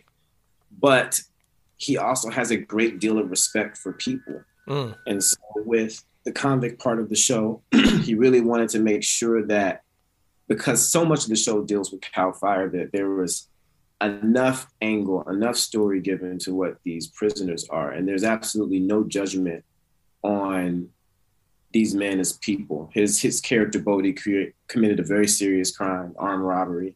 So it's not like he's in for stealing church or anything like that. And with what they've given me, allowing Freddie to be a full person, sort of starting off as just a comic relief, but giving me more dimension has been really cool. Yeah, for sure. And I'm so glad you brought that up, because I do think that they're doing a very good job of that. Okay, they're convicts. And so many times there's a stigma attached to that. They must be this horrible person, this bad person, if they're a convict and they're in prison.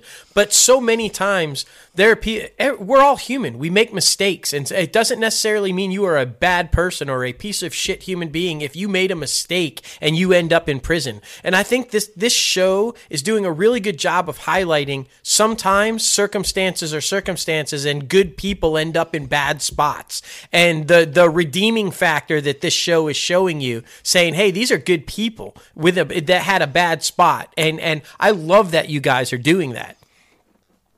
It's been really, really cool to be a part of something like that, and for there to be real care and effort to make sure that everyone is three-dimensional. Mm-hmm. This first season, you'd be surprised at how TV shows are thrown together the first season, and considering like how much story they're being told, and the fact that we're trying to solve this huge problem every week, while giving detail and care to everyone, has been really successful. I've been really impressed watching it myself.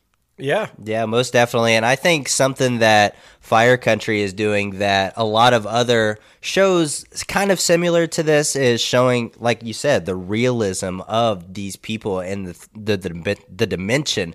Because when you think about like any other show that has to deal with inmates, you think about, hardcore motherfuckers that are supposed to be big and bad and all this shit. But like everybody who's on the crew has a nice, wholesome moment in the show, and it doesn't portray them as these bad people. And that's exactly what it is. It's situational stance. Veering off topic just a tiny little bit. You ever work out with Max, bro? That dude is huge. It's funny. I've done a little bit with him, but some of my buddies back home been laughing at me because they're like, hey, what's up with Max, man? Why is his shirt so tight? Right.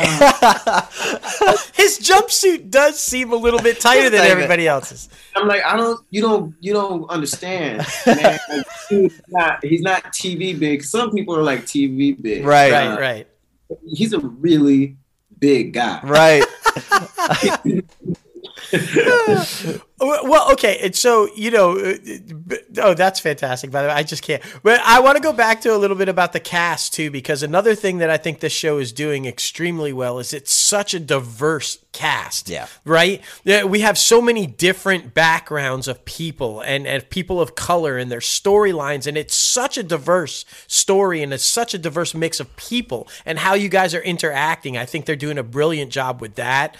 So kudos on all that, and they're dealing with so many real life issues, you know, like the guilt of losing a family member, the cancer story that they're trying to deal with somebody dying and keeping it a secret, and then the friendship stuff, the girlfriend thing, so many real issues amongst real people. It's just fantastic. And again, not too many crazy spoilers, but I don't know if he still wants you to have his back, but I feel like Freddy needs to get up in Bodhi's face and say, knock that shit off with the girl, okay? Because that ain't right. There's a code there, man. Like, what's it? Although, am I wrong, or she's kind of initiating that shit, right? Like, I mean, I feel like she's bringing that on. I don't know what my man is supposed to do. Right? Like, I'm just saying. but we know what you're supposed to do. You're supposed to stop him from doing that shit. That's what you're supposed to. Sometimes though, man, you know, it's hard up in there. It's hard. Oh my goodness, that is absolutely hilarious. Well, listen, man, thank you so much for coming on the show and getting a little crazy. This has been an absolute blast. Honestly, you're welcome back anytime. If you ever want to come back on, you get a free day. I know you were off today, and so yeah, anytime you're off and you want to come back and shoot the shit, we do like a top 5 segment where every week it's like top 5 horror films, top 5 Leonardo DiCaprio films, Denzel Washington, anything like that. So, I mean, anytime you want to come back on, you're more than welcome, brother. Thanks a lot, man. I had a really great time. You guys are dope, and thanks for the support. The show is a real trip. It's cool to be a part of, and I'm just so excited. Well, look, man, we don't know the rest of the storyline and how it plays out, but I am hoping and I am pulling that you continue to move forward and that you're not only throughout the season, but that you get a series regular, man, because I feel like that relationship is there. I feel like that dynamic is there, and I feel like Freddy has earned that shit. Facts. And, dude, best of luck. I know it's going to be a continued success. I know you guys are going to slay it for many years to come. So thanks, man. Really, really appreciate it. Appreciate you guys. Of course. Before we let you go, it's all about social media now. You know that. We talked a little bit about it, but where can people follow you? Because we want to make sure everybody does. We just followed you, so we want to make sure everyone does. My big thing is Instagram. So W. Trey Davis at Instagram. There you go. Fantastic, man. Fantastic. Well, thank you again so much, and we'll be talking to you soon, man. Have a great rest of your night. Absolutely. You too. All right, man. Take care.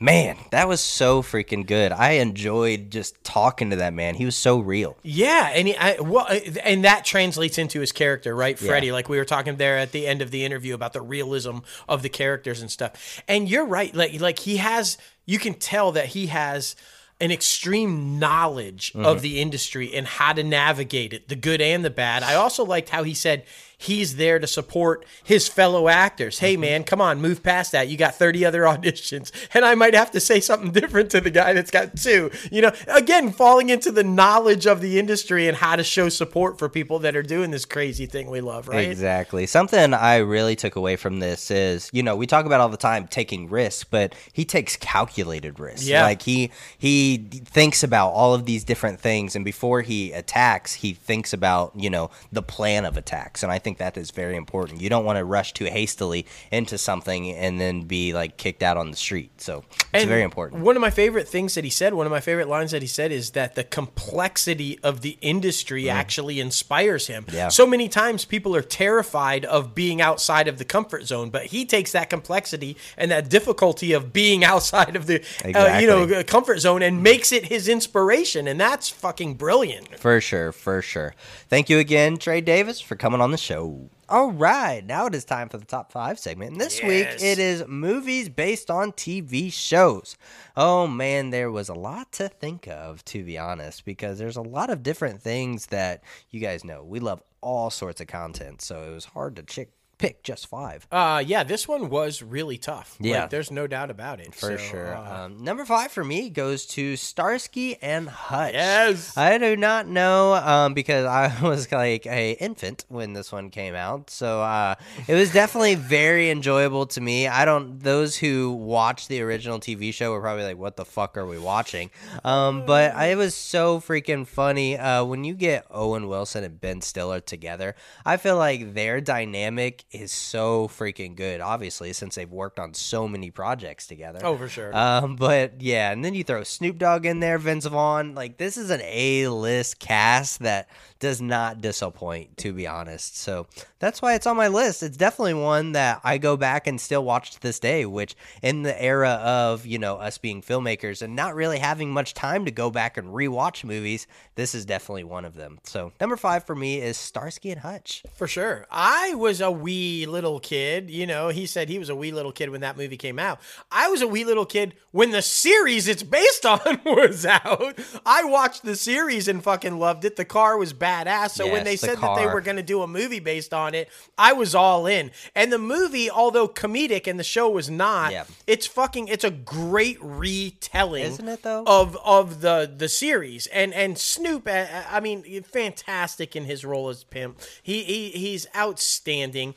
They even do a little take on David Soul's music career with "Don't Give Up on Me, Baby." And like, it's so fucking funny. It was a nice tribute to the TV show, I thought, and yet stood on its own as its own film too. So yeah, good choice, man. Good choice. My number 5, much along those same type lines. Neither one of us was born when this was originally out. Right.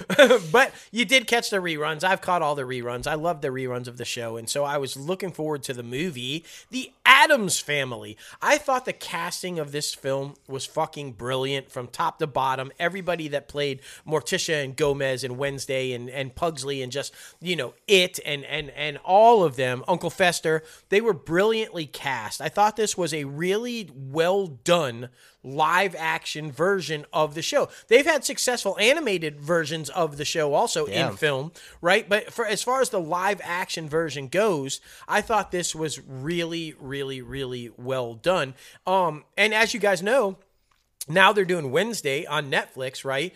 Christina Ricci, who played Wednesday in these movies that I'm talking about, does have a appearance on that show with Jenna Ortega. And it's getting mixed reviews. I'm hearing that it's okay, but not great, and it's not as good as these movies that I'm referencing are. So I don't know. I'll have to watch it and give my own opinion on it. But these movies, if you haven't seen it, absolutely outstanding. So make sure, if you're a fan of the Addams Family and you just like goofy horror type, stuff, you're going to love these movies. So make sure that you definitely check them out. Unfortunately, several of the members of the cast have left us, unfortunately. Even more so reason to go watch, because I think you'll really enjoy it for sure. Completely agree. Well, number 4 for me goes to, oh yeah. Oh, you guys know we love this show. Entourage, man, oh man. Like this, this one is definitely on repeat all the fucking time. If we ever just want to get like a tiny bit inspired, we just throw on Entourage. Oh yes. Like it's just so damn good. And then the movie, I feel like they did a pretty good job of summing everything up and wrapping everything up, but it's never, you don't want it to end. It's one of those shows that it literally could have gone on forever if they wanted to, but the movie did it justice, I felt like, and bringing everybody back a few years after the original series. And I mean, come on now, it was just so damn good. Everybody in their roles is fit to play their part, and it's just so great. That's definitely one that's got some rewatch value as well. So Entourage, the movie. Oh, without doubt. It is the definitive look at what really takes place in this industry. And if you haven't watched the show or the movie, you most definitely have to. And I hope at some point, because HBO did an awful job. Warner Brothers did an awful job of marketing the film. Yeah. And it didn't do as well as I think it could have had they gotten behind it with a marketing campaign. I want more. Yeah, I me want too. more. So hopefully Doug Ellen and the gang will get together and go, you know what? Okay, let's do it. Let's come back to it. So we'll see. I don't know. My number 4, it's an 80s show. One of my favorite 80s shows that debuted after a Super Bowl of all places. Go figure. Was remade into a movie. I'm, of course, talking about The A-Team. Liam Neeson, Bradley Cooper. I mean, come on. Already it's a hit. But it's basically about a team of former Vietnam soldiers that are on the run because they were wrongfully convicted of or charged of something that they didn't do, and they're trying to clear their name. But they're driving around, the country in this kick-ass van helping people who need help because that's what the A-Team does. Facts.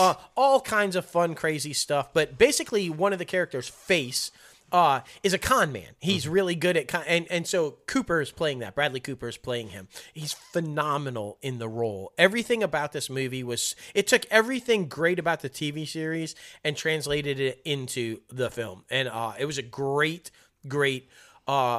interpretation of the story. I loved it. I fucking loved it. I laughed through the whole thing. I thought it was great. Lots of action, lots of drama, but also a ton of comedy and a nice tribute to the show. Oh, for sure, for sure. I was just getting into UFC when that first came out, and Rampage Jackson, fucking playing Mr. T. Like, it's so freaking good. It's so good, so good. Great pick. Number 3 for me goes to Batman Beyond: The Return of Joker. I mean, come on, guys. I mean, of course, Jason Todd, one of the all-time, like, in my opinion, best Robins, and then transitioning into the Red Hood and all the good stuff. But then Batman Beyond, that's one of my favorite interpretations of Batman, even though it's not Bruce Wayne, who is the end-all be-all. But, I mean, just to be able to be in the future and bring back some of the original characters and to talk about how crazy and how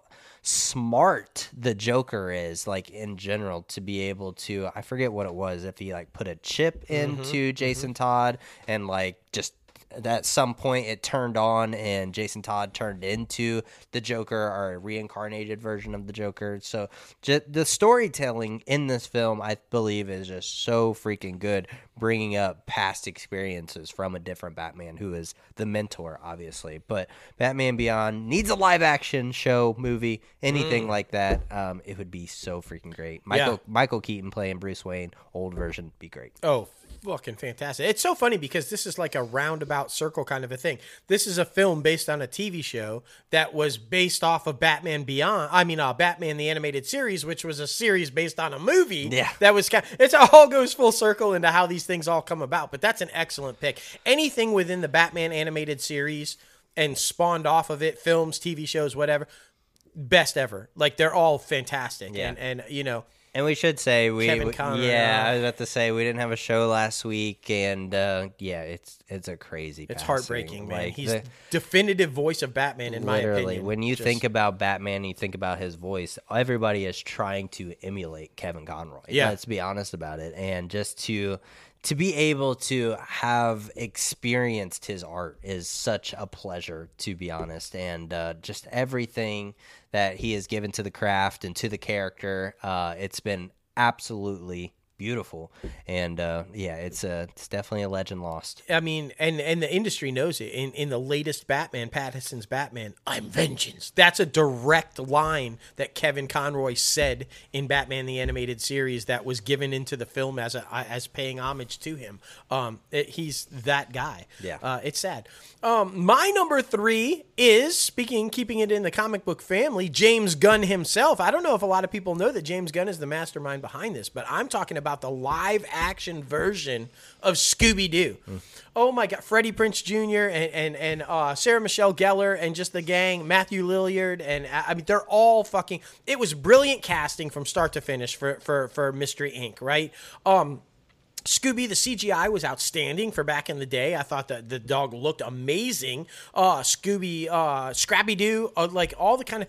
This movie just had me, because I'm old and I'm a Scooby-Doo fan. I loved the fucking cartoons way back in the day. I was hooked from the get-go. So when I saw this and it was live action and a live action Mystery Machine, I was all in. And it was a brilliant interpretation of the group. It was funny. It was serious. It was like everything about it. All the innuendos and all the kind of stuff. It was just brilliant. And the sequel was really good. And then James Gunn went away and they recast the characters and they tried to continue on, and it fucking sucked. Yeah. Just don't do it without James Gunn. Don't do it without the original cast. Bad idea from start to finish. But Scooby-Doo, the original and the sequel, definitely were worth it. You guys got to check it out if you haven't seen it. I'm betting this guy probably loved it too. Well, we'll see. Well, but how can you not love it? My number 3, Scooby-Doo. For sure. Well, number 2 for me goes to The Simpsons movie. Ooh, now, this one I wanted to put on my list because everybody knows how big of a animation guy I am, especially adult animation with adult comedy. not like hentai porn or anything like that. We're talking about just like just fucking, you know, TV 14. Yeah, good old time. Nothing crazy. Anyway, so No Greg Berlanti tapping anybody? No, not this week. Not this week. But this was my first realization and idolization that these type of movies can be turned into films, especially for the big screen, because that's where I went and saw this film. It was such a special experience because just to be able to tell its own individual story inside of this huge masterful franchise that had already been going for like 20 years by that point. It was such an incredible sight to see. So it's definitely been one of those that have left its imprint on my creative brain on trying to create something exactly like that. So I had to put on my list, of course. So the Simpsons movie, my number 2. Yes. Now my number 2, I know what you're going to think, right? And because I've said it time and time again, I am not a fan of Tom Cruise. However, I am a fan of pretty much all of his movies, Basically. which makes it really difficult. But again, was not born when this show was originally aired, but I caught all the reruns, obviously. It's one of those iconic, you know, the music. Yeah, you know it, you love it. Should you choose to accept it, and then by the way, the mission will explode if you don't take it. I'm of course talking about Mission Impossible, guys. I think one of the greatest film franchises. It just keeps going and going and going. It is one of the rare franchises that continues to get better with each movie, which is hard to do when you continue to keep making sequels. But in my opinion, they do it successfully. It's great casting, and it's a great retelling on a much larger, grander scale than the TV show about, spies taking care of business worldwide and getting stuff done. When you can get Superman himself, Henry Cavill, in there, you're doing right? If you haven't checked it out, definitely check it out. It's totally, Peter Graves from the original TV show was in the first one, made an appearance and everything, so kind of homage to it. But it's just good fun. Spy movies, lots of action, lots of kicking ass. Tom Cruise doing all his own fucking stunts. It's a really good action-packed, fun movies. That's why I like them. Sometimes you just need to get away and have shit that's in totally not possible, right? Like impossible, if you will. But you need those every now and then to just escape to the movies. And I feel like these Mission Impossible movies do that. They're good escapes. I completely agree with the 7th installment being like the highest grossing one out of the franchise out of fucking 7 movies. That sounds crazy. But man, oh man, the only other franchise that's doing something like that in this particular line is Fast and Furious, and you have like a whole family of fucking stars, but not this one. They're in trouble. Did you see that? The latest one, the budget's ballooned to over $300 million, and it's being threatened to be shut down by the studio because it's so over on cost and production. I wouldn't be surprised. Yeah. I wouldn't be surprised if that one ever ends. But we'll see.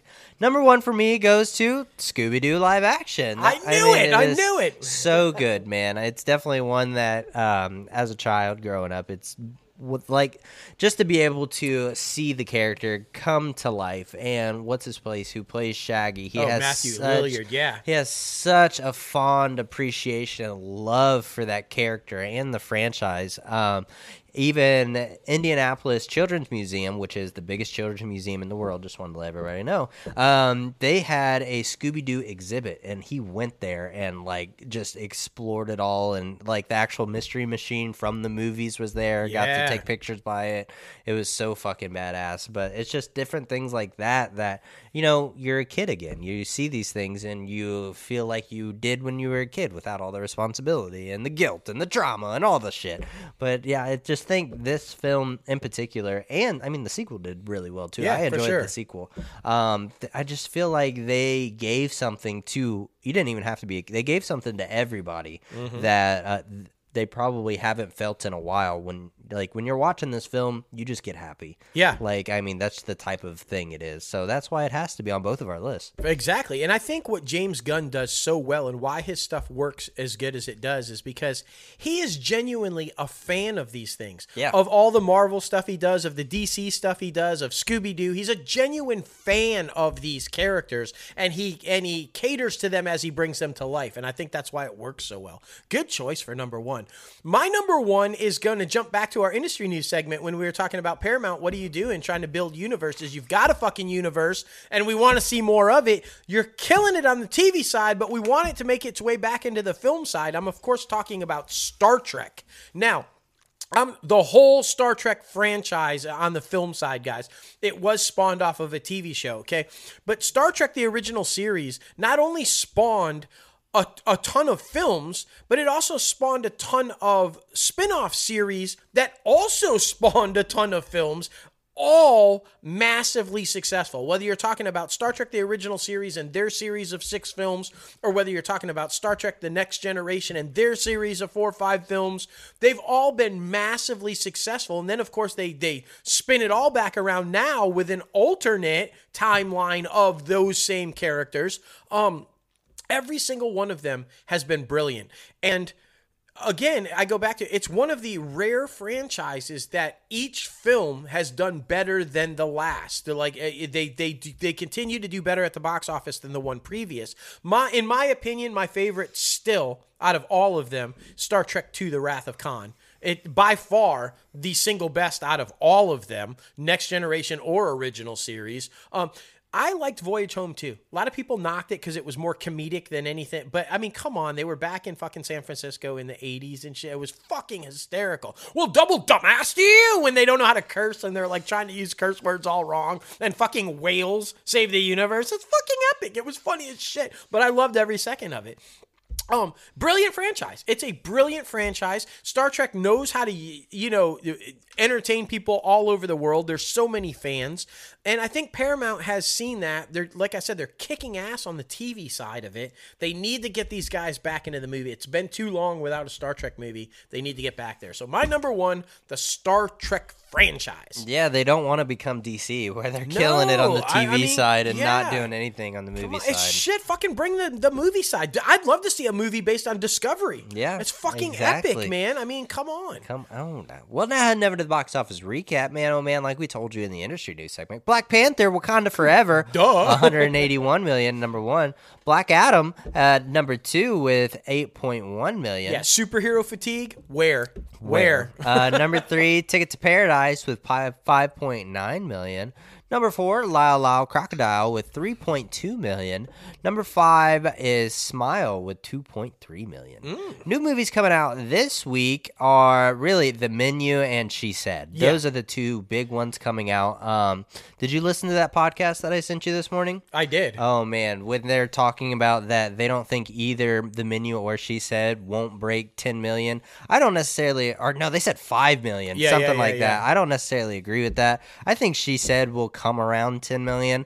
And I mean, I feel like The Menu will do around the same. Well, I did see The Menu was expected to do better, but She Said outpaces. She Said looks like it's going to beat The Menu for the weekend. It's going to be so interesting, too, because they brought up some very interesting points, because The Menu is supposed to be like this comedic horror, comedic thriller type of thing. But then on the podcast we listened to, they talked about She Said, and they were like, who's this movie for? Who is this audience? Like, what's their target audience? And I think, one, journalistic people and women who have been abused and see like someone who actually gets exposed and get repercussions for their actions. That's their audience. I mean, just to see that actually happen. So I honestly wouldn't be surprised if after this movie comes out and after there's so much feedback from it that we get more people and more females coming out because they feel encouraged by this movie. Yeah, to be honest. So I think that's where their audience is. I forget what Matt. But yeah, I mean, I'm excited for both of these movies. And to be honest, I think this is the first time since the pandemic that we've had a single weekend where there's 2 new movies coming out that are worth seeing. Yeah. Because normally since the pandemic, there's only one big movie coming out every week. But now I think these 2 are definitely worth seeing. Yeah, so. I feel like that's completely accurate. And this one, you can still see it's been out for a little bit. I am hearing no bad things about this. Everybody that I come in contact with is trying to get me to go see this movie. So I think I'm going to have to see this movie. I'm talking about the Banshees of Inisherin. I'm hearing it. It's like a war pick, I guess, around a town in Ireland or something like that. I don't know the whole premise, and I'm sorry about that. But everybody has said they fucking love this film, so I'm gonna have to go check it out. Yeah, right. Goodness gracious. Well, movies you can still go see. Pray for the Devil. Still want to see that one. Yeah. The Banshees of Inisherin, like you just said. One Piece film, which I guess is really a cult phenomenon with the anime lovers. Sure. Till and Tar. Now I hear Tar is in the talks for Oscar buzz, so be sure to check that one out. And Till, too. Got to see Till still also too. A lot of good stuff out, guys. IMDb Pro's top trending segment, of course, Black Panther: Wakanda Forever, The Crown, and Millie Bobby Brown. I'm sure Millie Bobby Brown, because of everybody, her wanting to play Britney Spears, and Britney Spears being like, I'm not dead. Be like, bitch, you don't have to be dead. Like, to have a biopic about you don't have to be dead. No. Goodness gracious. So freaking funny. Well, guys, thank you so much for getting crazy with us on episode 212 of Inside the Crazy Ant Farm. We got to thank our guest, W. Trey Davis, one more time for coming on the show and getting a little crazy. Be sure to follow him at W. Trey Davis on Instagram. Be sure to follow the company and podcast on social media. ItCaf Podcast and Crazy Ant Media, man. Crazy Ant Media. Yes. I need more coffee. No, for sure. Be sure to follow us both personally on social media. Myself, JLo Fantastic, and Crazy Ant Guy 1970. yes, and be sure to subscribe to this podcast anywhere you listen to your podcast: Anchor, Apple Podcasts, Spotify, Google Play Music, iHeartRadio, Podbean, Stitcher, and so much more. And you can visit our website, www.crazyantmedia.com, where you can start rocking the latest and greatest Crazy Ant Media gear. We got a lot of stuff coming for the new year, guys, and a lot of exciting projects that we're looking forward to working on. Some that, of course, are behind the scenes filmmaking stuff, but also more podcasting stuff as well. So a lot of different things that's going to be completely different than what we're doing right now. Well, kind of different, I should say. But man, oh man, this was a great episode. I think, honestly, my favorite story out of the industry news, besides Wakanda Forever obviously being epic, because it is an epic film, is the Apple TV, the origin of Hawaii, and after the fact of trying to see other places and stuff like that. I think that's going to be a very interesting concept, and a lot of people will like it, hopefully anyway. Yeah, I mean, for sure. And I'm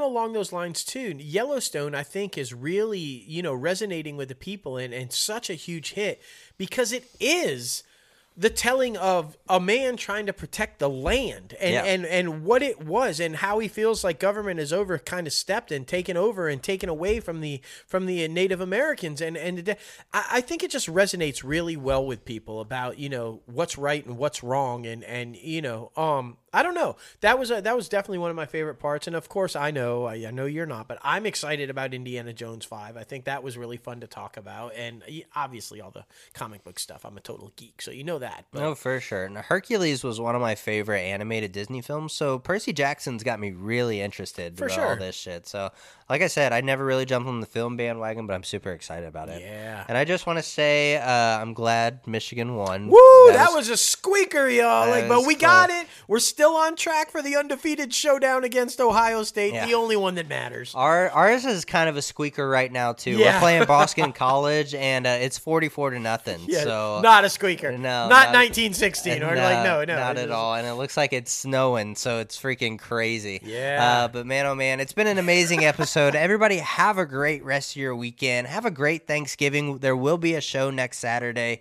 I believe, possibly, will at least be an interview, but we'll see how we're feeling. But we're super excited to be back. We feel great. We feel better than ever. And everybody just have a great week and think about everybody you're thankful for. Yeah, for sure. You know who I'm thankful for? Each and every day. The one and only Oprah!